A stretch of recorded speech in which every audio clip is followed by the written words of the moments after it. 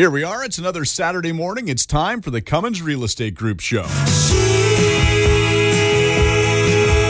a somewhere girl. She's a somewhere girl.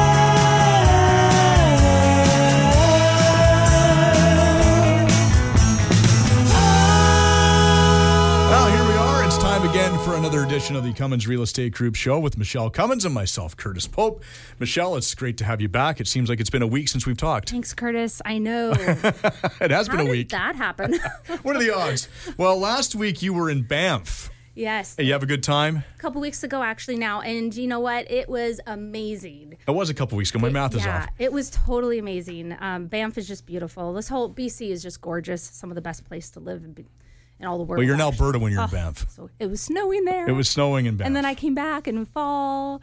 But I love fall. I love all the seasons. And actually, seasons is what we're going to talk about later because we have a guest, a second-time guest. A returning guest. Yes, a returning guest, Chris from the Grounds Guy of Abbotsford. So we're going to talk to Chris in a little bit about seasons and taking care of your landscaping and all that involves. But first, you have one of our features. So heritage sites. So some people know, but a lot of people don't. We live in an area, especially like Chilliwack area and the valley. I mean, these areas are full of archaeological sites and many, many unknown. So I want to talk about that because a lot of people don't understand the risk involved if you are thinking about building or renovating or developing a property. Really, your realtor really needs to look into that property and check to see if there's been an archaeological site notified on that property because it's not on your title. So it's not like you can see it looking at your title, or if the seller doesn't know, it's not on the property disclosure statement. If they do know, it should be. But there are from thousands of years ago recovered in the Fraser Valley, and they're actually on display in the Canadian Museum of History in Ottawa. In fact, there's over 50,000 known archaeological sites in British Columbia alone.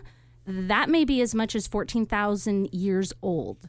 So that's including stone carvings, remains of ancient houses, campsites, tools, masks, all sorts of things. Like, you'd be surprised at what you can find when you start digging. So be careful. Not only do you call hydro, call before you dig, you really do need to know the property. And if there's been an archaeological site known on your property before you purchase. Because, too, you might be like, oh, I'm not planning on doing anything. And then maybe years later, you want to build a shop all of a sudden, or, you just don't know about the future. So you should always actually look into that. It's not known because it's very private. They're very careful in not letting it out because a lot of people loot these places and steal these things. So that's why there's a website that your realtor or you as the owner can actually apply to find out if there's an archaeological site on your property or near. So it's called the Provincial Archaeological Site Inventory. I can send you the link, the information to find out. But you want to be really prudent to make sure that you know what you're getting into and what you're purchasing on a property. So to know the law. So heritage sites are automatically protected in the following circumstances. So one, if they are burial places that include rock art and places with physical evidence of human use or occupation prior to 1846. Two, even if the site has not yet been identified and recorded, the property owner is responsible to determine whether the property contains an archaeological site. So they really put that onus on you as the owner. Three, if they are on Crown land or when the private property is not noted on title.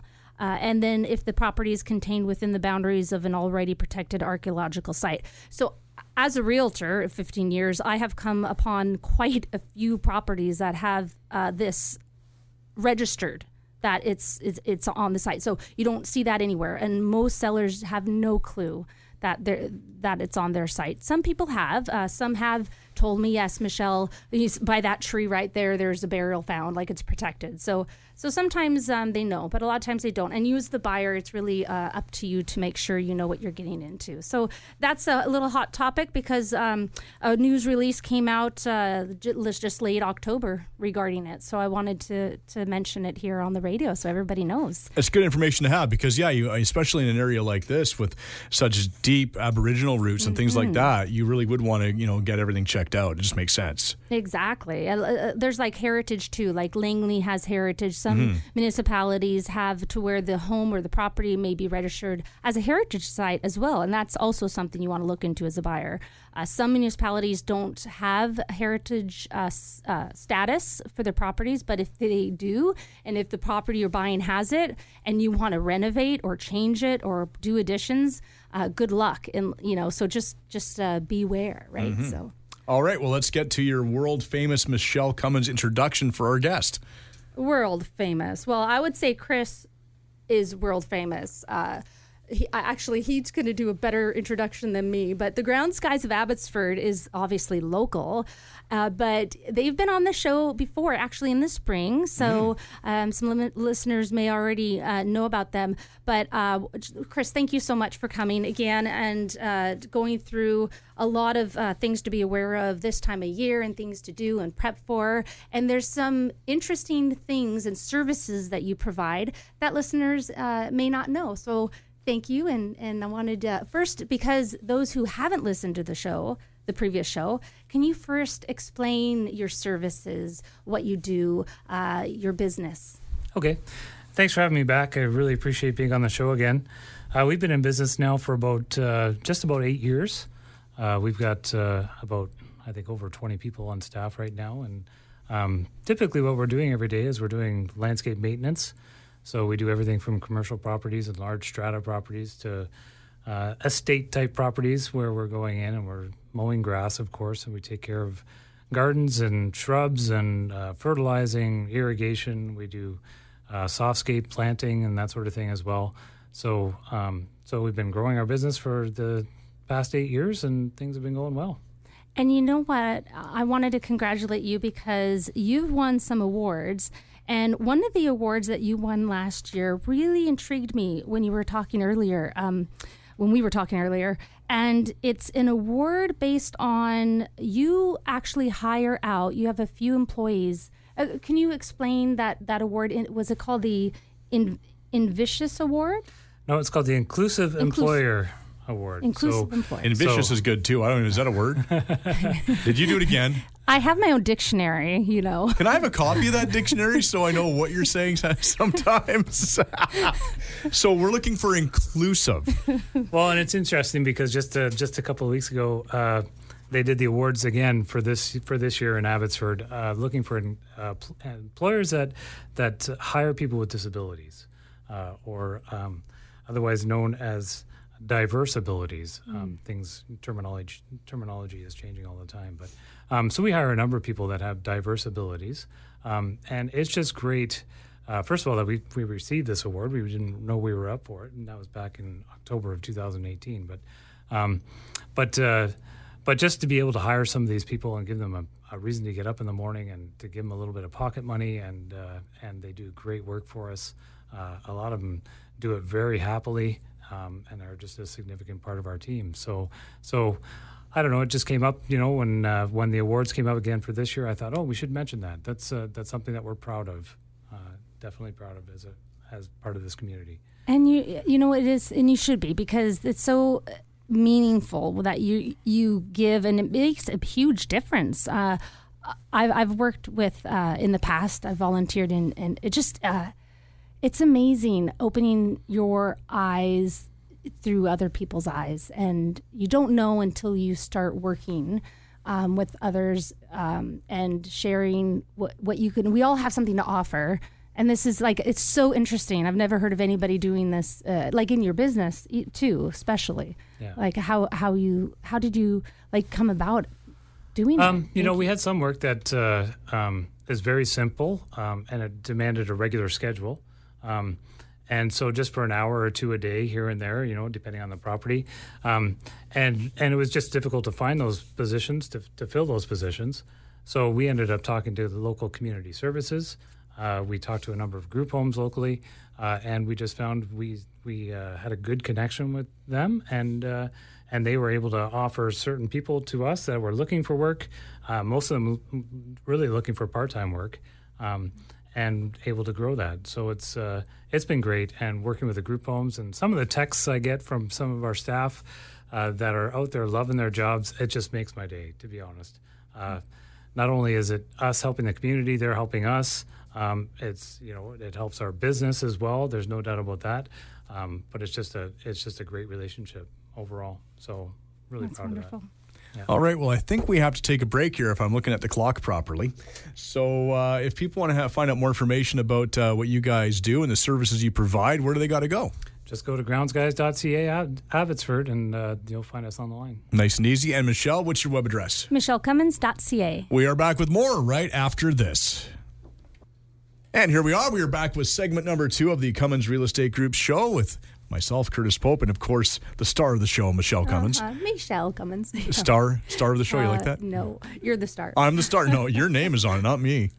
Yeah, your name's on it too. All right, well, we should probably get back to questions rather than fighting over top billing. That was a fist in the air. I know, everyone, and it just so you scared me, saw. so that's why I'm like, you just do your thing. Chris, I wanted to ask, tips regarding winterizing. I mean, we're now in early November. What are some of your tips for fall and winter for landscaping? Well, there's a couple of must-dos. I mean, if you haven't done it already, with cold weather coming on, you got to make sure your irrigation is taken care of. So if you're a new homeowner and you don't know how to do that yourself, make sure you call a professional. You want to get your irrigation blown out before it freezes up and causes way more damage. The other must-do, I think, anything related to water when we're getting into the cold season. If you've got a pond or a waterfall or something like that, you want to make sure that that's shut down for sure. And then getting into fall cleanups, of course, and starting to make sure that all the leaves are tucked away or picked up and shrubs are pruned and all that sort of thing gets done. It's a great time of year for all of that. See, I just saw an article the other day, and it was some guy saying we shouldn't rake up our leaves because it feeds the lawns or something like that. And I'm like, have you ever seen what leaves look like after about, 3 months of winter and snow? They get that gross, slimy. I mean, is there something to that about the nutrients? But there's definitely something to the nutrients, that's for sure. It makes great compost. Yeah. Leaves make great compost. But you got to break them down. If you're going to leave them on the grass, you have got to mulch them up, make them much smaller. If you leave them on your grass, you're going to suffocate your grass. Anytime you've left a pile of leaves somewhere and you go to move the pile afterwards, you'll see your grass is already turning green underneath. You can't leave the leaves. You can't leave the leaves on your grass. You got to mulch them up, they make great. They have great nutrient qualities for sure. So there's something to that. But somebody was oversimplifying it when they're saying, don't worry, I got you. Okay. If you can pick them up and put them in a compost pile, it's the best thing for your compost pile. It actually helps break down your compost very quickly, that brown material. Okay. I saw an ad the other day, and it were these like sandals or shoes that had spikes, and so it was like walk on your lawn, and this magic will happen. It's going to aerate your lawn. It's going to aerate your lawn. Yeah. And I'm thinking, my lawn. You know how long that would take for me to walk every square foot of my lawn? Be a good job for your husband, though. Yeah. Would keep him out of trouble for a while. That would be Richard. Okay, I know what gift to get him. Yeah, but my question is, can That's you a get gift, the right? spikes far enough down to really do a proper aerating? I don't think I would count on that if I were anybody. No. You have to pound down too, right? People want to sell stuff every day. Somebody's making money off of that. Somebody got on Shark Tank with these things. Probably. And here you go.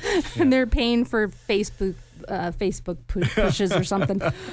So pruning, I wanted to talk with you about that too, because I've got a couple pear apple or Asian apple trees and a prune tree. That she didn't know she had. Plum tree. True. Yeah.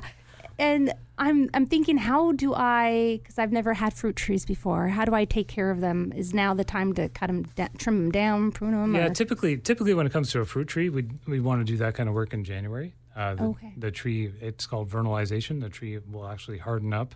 All the nutrients go down into the roots. And that's a great time to prune your fruit trees and get them ready for the spring for sure. You really want to cut back the shoots and that's something definitely for a professional to do, I would say, if you want to have good success with fruit. And especially if they're big, tall, and Oh, yeah. And some of the ornamental trees, it's a great time of year to prune trees just because you can actually see what I call the bones of the tree. So you can see the skeleton of the tree because now you can see the branching in the tree. So now, now that the leaves are dropped, you can see where branches are intertwining or where a branch is growing into the tree instead of out of the tree. You can thin out your trees because you can actually see the structure of the tree.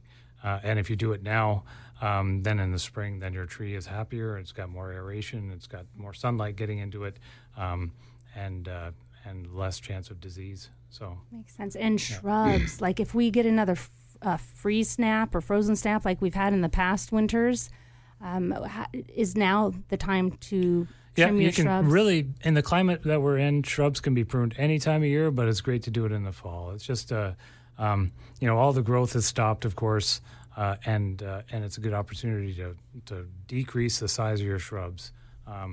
Sometimes if you're living in a home that's 20 or 30 years old and the shrubs just continue to grow, sometimes you just got to hit them back hard, and this is a good time to do that.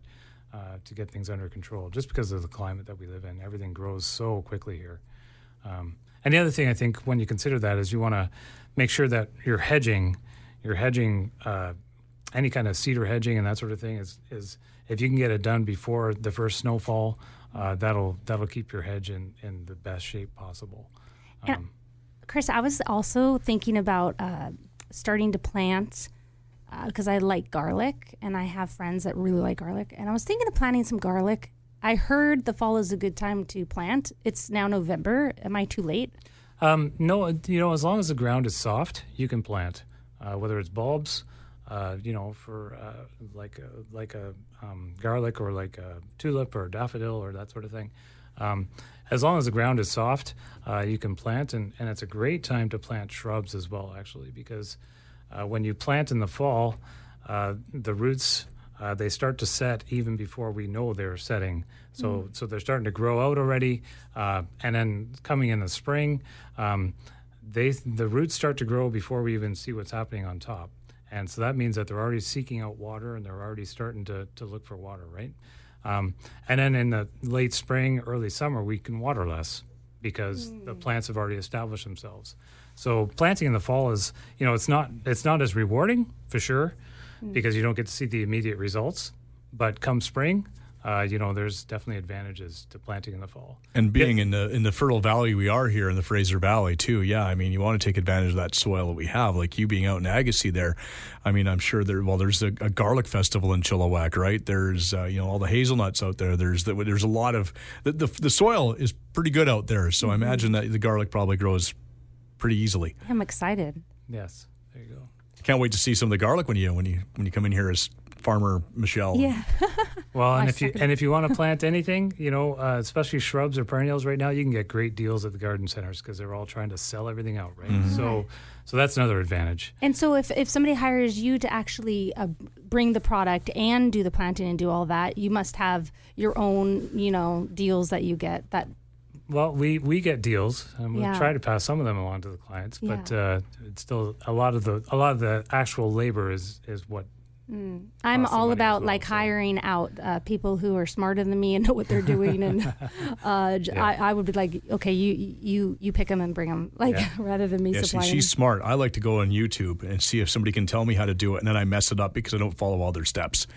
Just please don't build a house on YouTube. No, I'm not building. I know you told me that story. Yes. I have though fixed some things around my house. I've pulled a toilet because of a YouTube video. I've fixed my dryer because of a YouTube video, and I took my dishwasher apart because of a YouTube video. That's amazing. I had three successes, but there's been some failures too. Yeah. So it's like Google, right? Yeah. Learn how to Dr. do Google. Don't ever look up any symptom. But you can't snowplow on Google or YouTube. And I wanted to ask you, Chris. That's a good segue. Literally? I didn't know you did snowplowing, and I just found that out today. Yeah, and she has a long driveway, so she's very long. There you go. So we do a lot of snow plowing. Well, when the snow happens, but we're always ready for snow, right? So, so as a company, we've got I don't know. I think we've got 4 or 5 plows as a company right now. Some of them on trucks and some of them on tractors. And we do a lot of commercial snow plowing and strata snow plowing as well. Snow plowing when snow actually happens, people love us. But we're it's a love-hate relationship with our clients because nobody likes to pay to melt snow. So, and there's a high risk of liability with people with slip and falls and that sort of thing. So, They're loving you when they're able to get out of their driveways. That's right. Yeah, it's a necessary. Is it an evil? I don't know, but it's necessary. That's for sure. Well, around here, the big thing is because if you've lived in other parts of the country and you know that you're going to be in for cold weather from October till June, you know what you're expecting. But here we get that it melts and then it freezes again, and we get so much more ice down here, and that ice is the dangerous part, right? Yeah, and that's why